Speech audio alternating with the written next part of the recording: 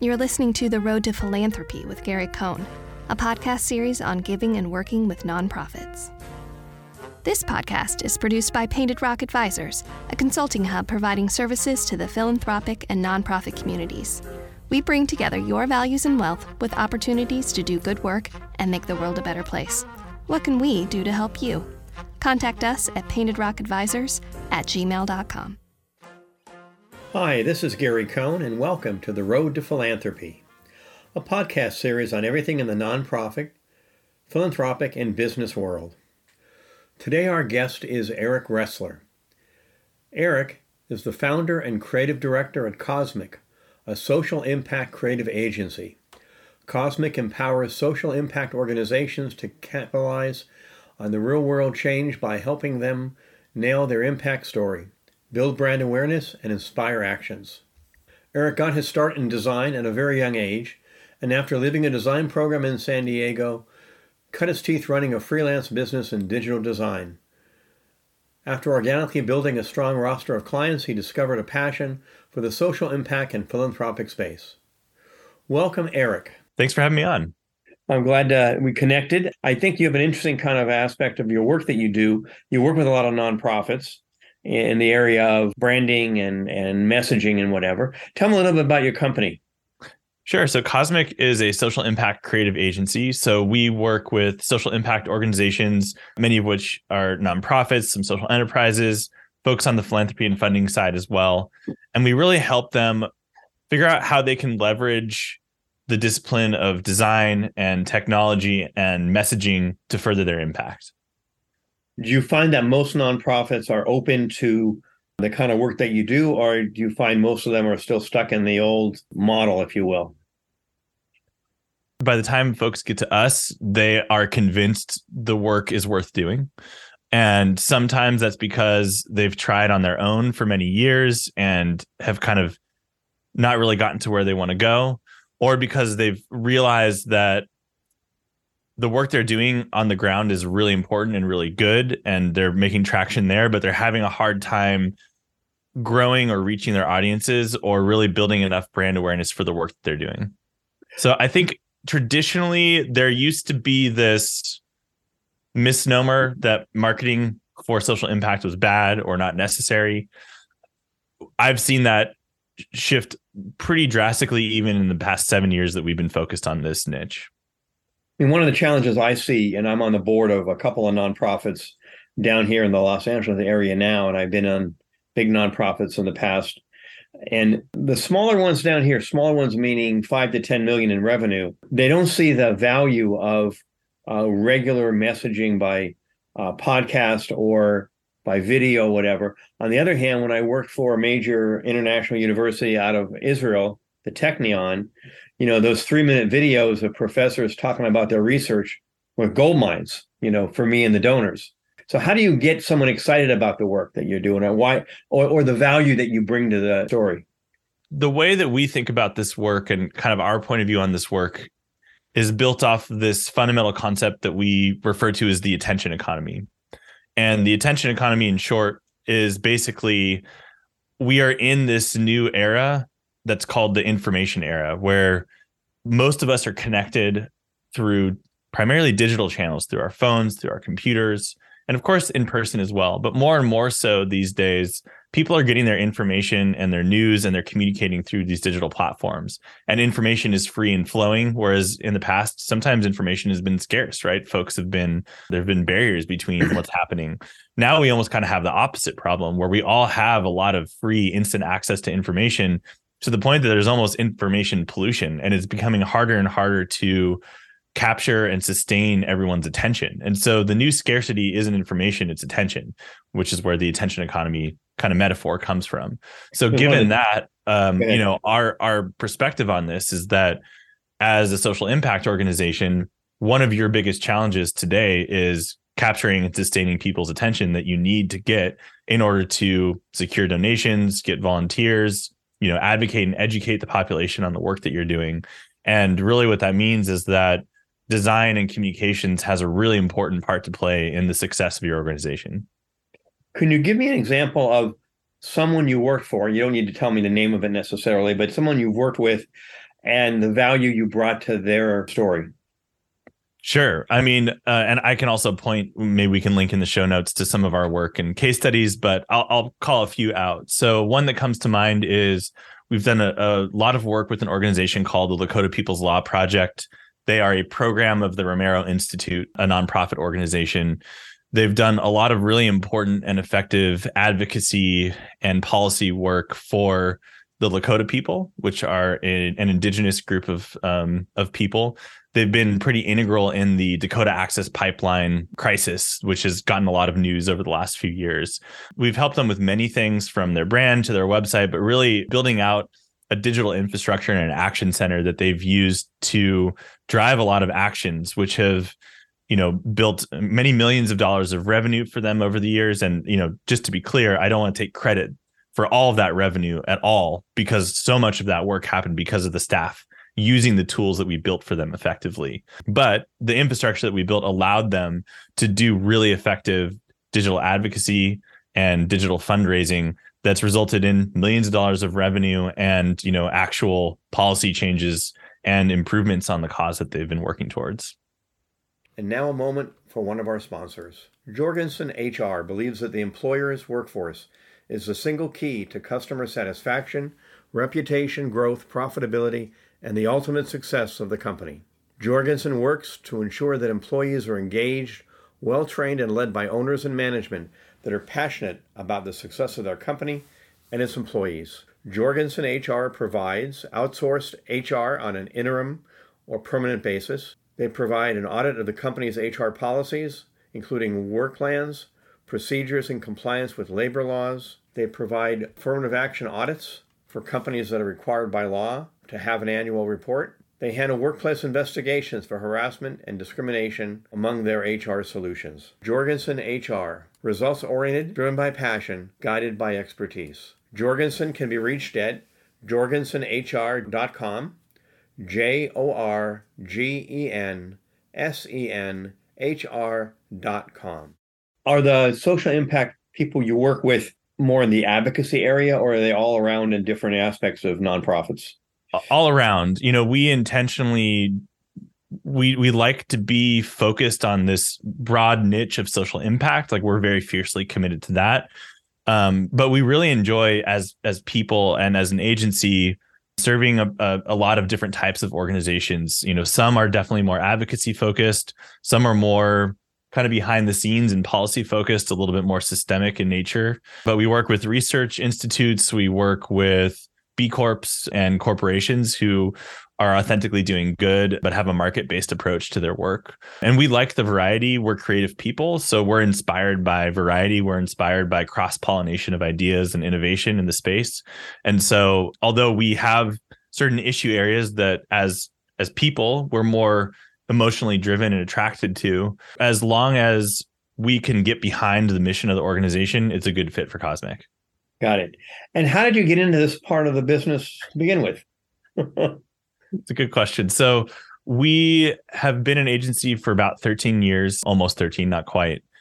After about 7 years, we were hitting some growing pains is kind of one way of thinking about it, but we'd established kind of a good position in the market as an agency. We were a sustainable business, but we kind of knew that in order to continue to grow and thrive and be sustainable for the long term, we needed to kind of find a way to differentiate and to have a niche that we could really start to own and develop deeper expertise around. So we looked at our portfolio of work. We'd done a lot of work with startups, B2B brands, B2C brands. We did a lot of work in the Silicon Valley and Bay Area region based on having an office in Santa Cruz, which is kind of adjacent to those areas.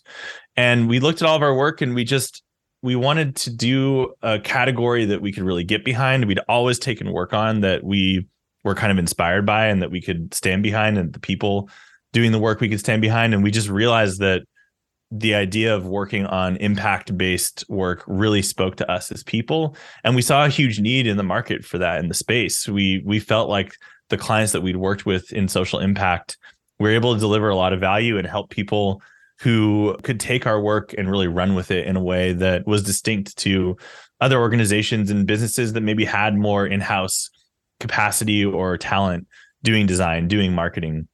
that we were kind of just supporting. And so that really spoke to us as creatives and as people. And so we basically put a stake in the ground and have been pretty fiercely committed to the space ever since. There's a lot of action going on in the e-marketing world, and you make one donation to a candidate, which I did recently when Porter announced she was going to run for Senate in California. I made a $100 gift, and I'm getting daily emails now asking me to be and I'm going like, it's overload. Yeah. How do you handle that kind of thing with a nonprofit? And I know on one of my own boards, I said, yeah, I know Giving Tuesday is coming up, but we raise money every month. What's the big deal that we have to impact people so much with inundate them with emails? So what are your thoughts on that?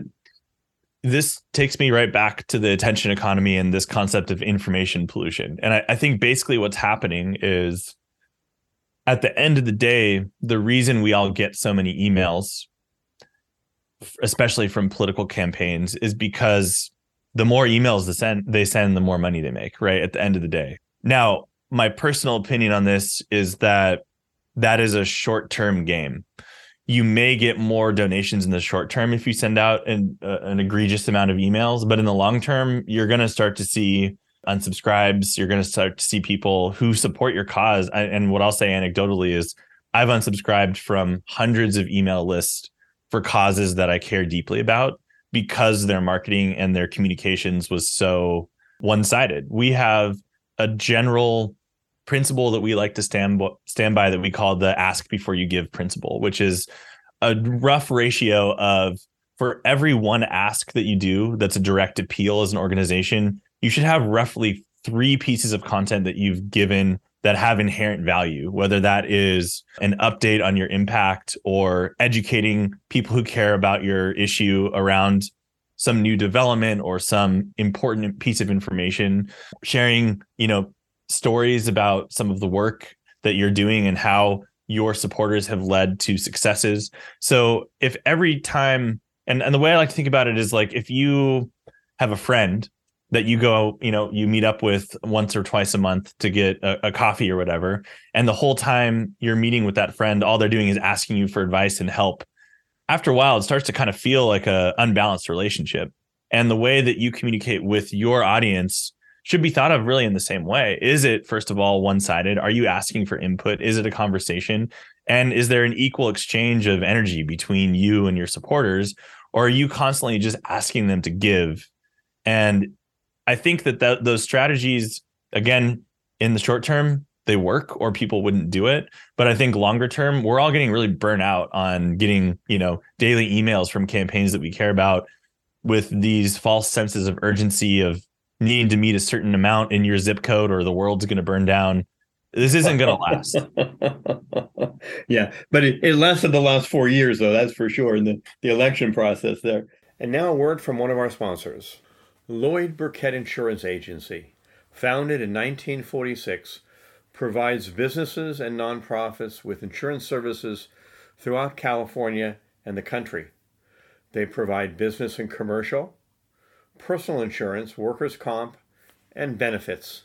They specialize in churches and synagogues in the nonprofit world, and they handle businesses of all sizes. Thank you, Jeff Burkett, president of Lloyd Burkett Insurance Agency, for sponsoring our podcast, The Road to Philanthropy. www.burkettinsurance.com. That's BERKETT insurance.com. One of my mentors of mine, when I was talking about speaking and doing things like that, he gave me one piece of advice. He said, be brief, be brilliant, and be seated. Meaning, get it together quickly, get your message out, and don't do too long. Don't go too long. I think that's one of the problems we have with a lot of marketing materials in the nonprofit sector, as well as the business sector for that matter. I think one of the things that I learned in my business, I had a corporate career first, was, storytelling and war stories are very important, and they reach people at the heartstrings, right? And they reach them, and that's how you reach people. And you do that with storytelling. I mean, I worked for Alzheimer's Association for a number of years, and that's how their impact was, raising money. On the other hand, I'm a major gifts guy, not a grassroots kind of fundraiser. So I always I'm asking for $1 million gifts in the past. Now I'm strategizing with organizations that do that. But asking for a six-figure or seven-figure gift is much different than asking for a $18 gift, in an email from that. Completely agree. I do think even those larger gifts, maybe more so from individuals versus like institutional philanthropy, there's still an emotional element to them to some degree. But usually the bigger the number or the more academic the organization is that's assessing the gift, the more you do need to kind of be able to back up your ask with, details around planning, impact metrics, proof, essentially, that the gift is going to be a worthwhile investment. But what I would say from our experience is that even with some of those larger gifts, maybe in the kind of like due diligence phase, it's not as emotional, but that initial hook is often still emotional. Right. There's a woman named Lisa Greer who wrote a book recently, maybe a year ago now, Philanthropy Revolution. And she wrote the book from the donor's perspective. Husband is a high-tech guy. They cashed out. They're making gifts now. And all of a sudden, everybody wants to have lunch with her and have coffee with her. And she goes, I don't need any more coffees. Tell me something I want to know. Tell me something that's going to make me want to give you money, kind of thing. But you might want to look into her stuff because it's very interesting kind of work that she does. When someone wants to work with you, do you handle them on a project basis or retainer basis? How does that work? Sure. Yeah. Our work tends to be more project focused. I think that's largely because we usually come on to help organizations who are ready to make a really large pivot or a really large transformation. And that tends to happen in a smaller time frame. And I think about us often use metaphors. It's often we're building clients kind of like a new house as if we were a contractor, right? So we're looking at their needs. We're actually kind of more like an architect and a contractor in one, the way that we structure our work, because we do strategy and we do planning, not just implementation. So we do help clients. We have a number of clients that we have multi-year relationships with, but our business approach, so to speak, is really more project-based. Got it. So tell me a little bit about your background. How did you get into this world of impact advisory creative services? Did you go to school for this or? So I would generally just describe myself as a creative. My background from a young age, I was really interested in art, photography, film, and then really pretty early on, digital as well. So I was lucky enough to have parents who worked essentially in tech, but also in sales. So I had a computer at a young age and started tinkering with it essentially. And I was always frustrated as a quote unquote artist with my lack of skill essentially in being able to create the things I saw in my head effectively. And when I could get on the computer and do things perfectly, a light bulb just kind of went off. And so I started tinkering around and just kind of experimenting, went to school for design, promptly dropped out and started doing freelance work and basically built up a consultancy, a couple different early ventures with some friends, and then founded Cosmic about 13 years ago and have been on that path ever since. On the aspect of going to a four-year college, not for you. Not for me, and for a number of reasons. I'm not a structured learner. I'm a self-taught kind of person, so I learn by doing and failing and experimenting and iterating. That's my learning style. That's not for everyone. And at the time, even though I went to a school that had, one of the better design programs within a university setting, that was a while ago now. They've improved a lot. In hindsight, I would have been much better served probably going to art school, Art Center Design, Otis, RISD, somewhere like that. But, I didn't. And so I had my own path. And honestly, I probably wouldn't do it any other way because I'm happy with where I've landed. I think there's too much emphasis on college education. And there's a lot of people that can do a lot of good work without going that route. Yeah. I mean, it really just depends. For some folks, that route really works well for their learning style. There's other benefits to college beyond just the education, of course, too. So I don't at all want to, come across as saying college isn't worth the investment. I mean, I do think that the cost of going to school is inequitable in this country at this point and doesn't necessarily lead to a return in the same way that it did even a couple generations ago. So, right. or a couple decades ago. So I think the way that college fits into our life paths and our career paths, I think is due for a disruption. And I think we're starting to see that happen. But I don't want to undervalue the value of education. And certainly for other disciplines, it's really necessary, especially if we're talking about medical or, science-based work. The rigor of academia still has a lot of value in our culture.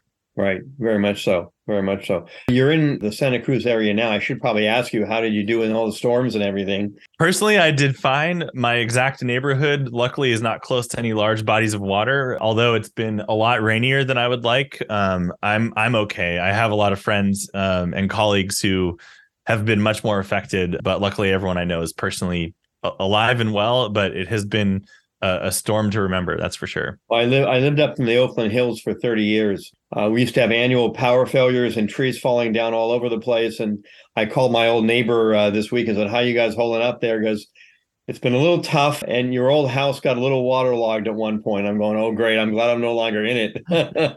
From that standpoint.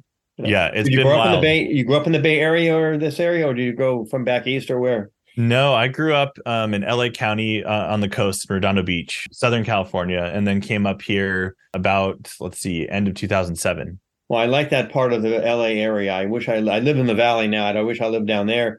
I actually went to high school in the Inglewood area back in the day. Yeah. But I'm a little bit older than you, so it was a little different world than it is today. But we used to take the bus out of summer school and head out to Redondo. Yeah, awesome. Great place to grow up. Loved being at the beach every day in the summer. And I have friends who are still down there and family still down there. So I get to visit a lot and, love things about LA area. I think LA is becoming even more culturally rich. And so as a greater area, there's a lot of cool arts and culture and entertainment happening in LA too. California has a lot to offer. It's a tough place to live in terms of being affordable. And, I think about for my daughter, what's it going to be like growing up here in the Bay Area and how long she's going to be able to make it. Otherwise, California is a wonderful place. Yeah, definitely so. We thank our sponsor, Hot Dog Business Growth. Hot Dog Business Growth has over 40 years of practical experience. We've developed best practices for the execution of ideas, professional growth, constructive communication, employee relations, sales strategies, including compensation, pricing, marketing, and much more, such as CEO and leadership counseling, both in the for-profit and nonprofit sectors, customer service assessments and training, sales counseling for individuals, sales teams, sales management support, and pricing strategies. We focus on team synergy. Our leader, Joel Volk, has spent years building the type of team synergy that results in positive relationships and improved results. We have a team of 11 consultants working in the profit and nonprofit world. As Joel says, hot dog, it's a wonderful life. You can find us at hotdogbiz, B-I-Z, growth.com. That's hotdogbizgrowth.com. In your thoughts about nonprofits and where we're going, where do you think the market is going for nonprofit growth in the next few years?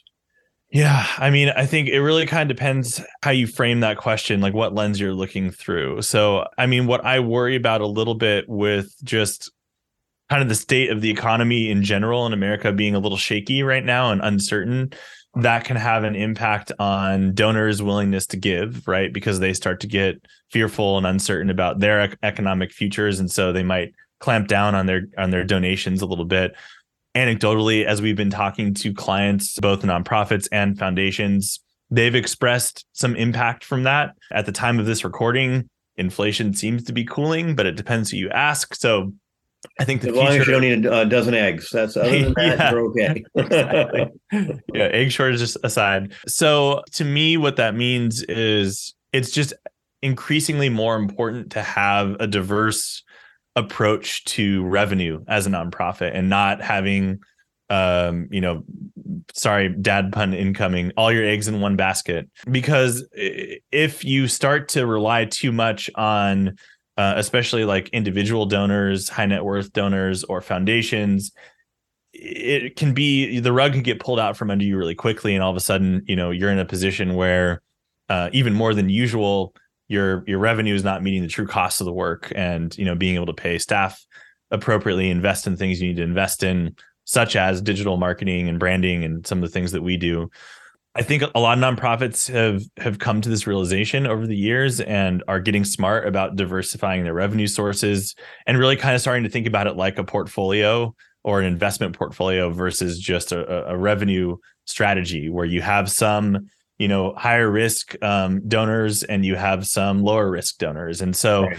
I think that's really important and can help build a more resilient and sustainable nonprofit organization. But I also think that nonprofits are in the larger ecosystem financially as well. Of course, they're influenced and affected by what's happening globally. So, what does that mean in terms of where they're going? What we've seen is that a lot of nonprofits are starting to get smarter about the kind of work that we do and realizing the value of it and investing in it, either through working with folks like us or other agencies or building some in-house capacity.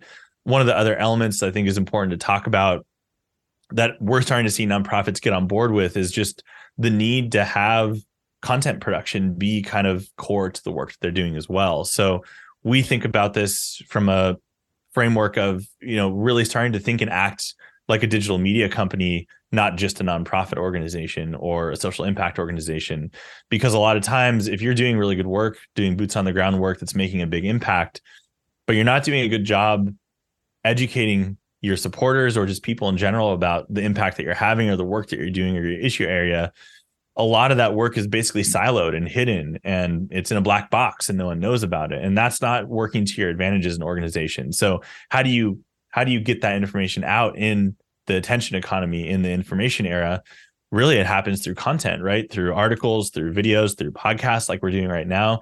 This is how people are finding out about things. And we have another concept called the engagement pyramid, which is basically how do you get people engaged in your cause? There's a number of steps to it, but the first step is from unaware to aware. Oftentimes, that's one of the biggest hurdles in getting people involved, is they just don't even know you exist or what you're doing if they do know that you exist. Right. Well, actually, that's very interesting you brought that up, because I did a lot of work in the Jewish community in my days. I ran Temple Emmanuel in San Francisco for many, many years, which is a big, big, big synagogue. And I learned a lot from Rick Warren at Saddleback Community Church, who is, a mega church owner. But he basically said, if you look at the world as concentric circles, and there are people that are outside your circle, they don't know about you. Then there's the ones that know about you. Then there's the ones that engage with you and they get active with you. And as you get closer to the center of the circle, that's where the major impact happens. And that's true with business and the business world. And that's true with the nonprofit world. And I think one of the challenges that nonprofit boards have is allocating, investing resources in longer term outcomes. What I mean by that is that when you look at, let's say, a planned giving program, you're not going to benefit today, but 10 years from now, you're going to benefit from those estate gifts. And the same thing's true with the work that you do, is that you invest in a digital marketing strategy, but it's not going to happen overnight. It's going to take time for the results to come in.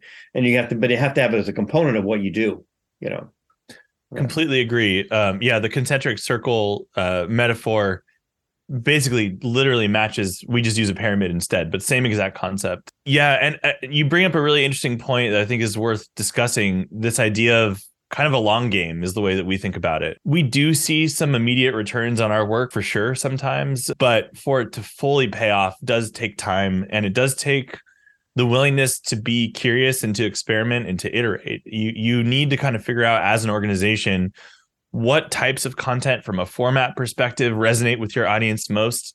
Some organizations, like video is what's up. Like that's what's going to do it. That's what their audience wants. That's what their audience needs. Sometimes it is long form copy still, or it's email, right? And usually it's a mix, because, different people have different preferences for how they consume information, or even just based on where you are. You may love video, but if you're in a crowded space and you don't have headphones, you're not going to watch a video, right. But you might read an article, right? So I think having a diverse set of formats of content is still important. But from a tactical standpoint, as an organization, you have to be curious and experiment and put stuff out there, give it time, because like you said, things aren't going to happen overnight. We look at things in months, not weeks. Like, of course, we're looking at things in weeks as well, but before we kill off an idea or a tactic, like we want to give it time to actually pay off. So I think the long game is definitely what this is. There was a book written a couple of years ago on the economy of Israel and why they have so many startups there and nonprofits that do so well, companies such as Waze and those kind of companies. And the reality is they're not afraid to fail. Right. In America, we're afraid to fail. I mean, I remember having to go tell a boss of mine when I was young in my 30s that something we didn't work out. And it was like, oh my God, I got to tell him this. What's his reaction going to be? But the reaction in Israel is, okay, so how do we fix that? How do we move on from that? What's the next step? And no one worries about it. And that's why I think that their creativity is there. And I think the companies in America that do well and the nonprofits do well are always on the cutting edge of thought and creativity. We actually just, I think today, published an article called In Defense of Moonshots. And this idea of really taking risk and risk needing to become part of social innovation, because it does drive social innovation. I think we're starting to see this change a little bit, but in the nonprofit and the social impact space, and for good reason, people want to invest in organizations or ideas or approaches that are proven and that are really likely to work.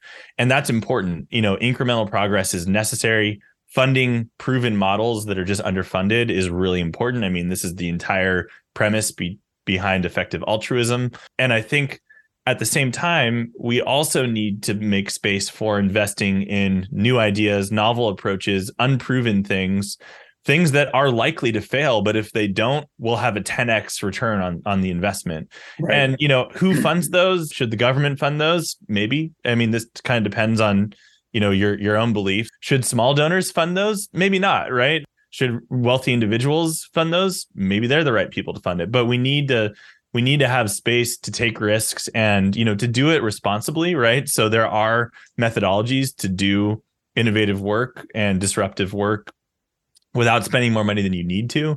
But, seed funding some really risky, innovative ideas and killing ideas off early and not being afraid to fail and categorizing failure as success instead of failure, right? And that this is part of the plan is we're going to try a bunch of things and we expect a lot of them to fail. But if we don't try new things, then we're not going to meet the urgency and the need and the scale of the problems that we're facing today. Right. Very, very true. If someone wants to get in touch with you, how do they go about doing that? The best place is always the website, designbycosmic.com. And we have a number of free resources, articles, white papers, downloadable assets. We have a manifesto we published you can find there. We have case studies. So really the website is the place. People can also reach out to me directly. My email is Eric, ERIC, @designbycosmic.com. Very good. Well, thank you so much for being on my show. It's been very enlightening and certainly learning a lot more about design and creativity than I have before. So thank you very much for that. And my audience, I'm sure, will enjoy it. Thanks for having me on. Thank you. Thank you for listening. We want to stay connected with you. Be sure to stay connected with our community by giving a like to our Facebook page and following our Instagram @paintedrock_advisors. Our podcast is available on all of your favorite platforms. We'll see you at our next release. This podcast is a part of the C-Suite Radio Network. For more top business podcasts, visit c-suiteradio.com.